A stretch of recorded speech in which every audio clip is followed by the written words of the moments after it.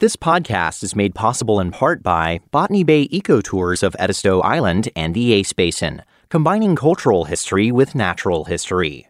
Offering Gullah tours every Thursday with Miss Sarah Burnell sharing her stories of growing up Gullah.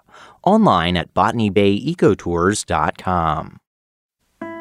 This is Rudy Mankey from USC for Nature Notes. Robin Gill and Zara Newton and others recently have sent me photographs of lizards that they can't identify. Kind of bumpy bodies and dark bands across the tail.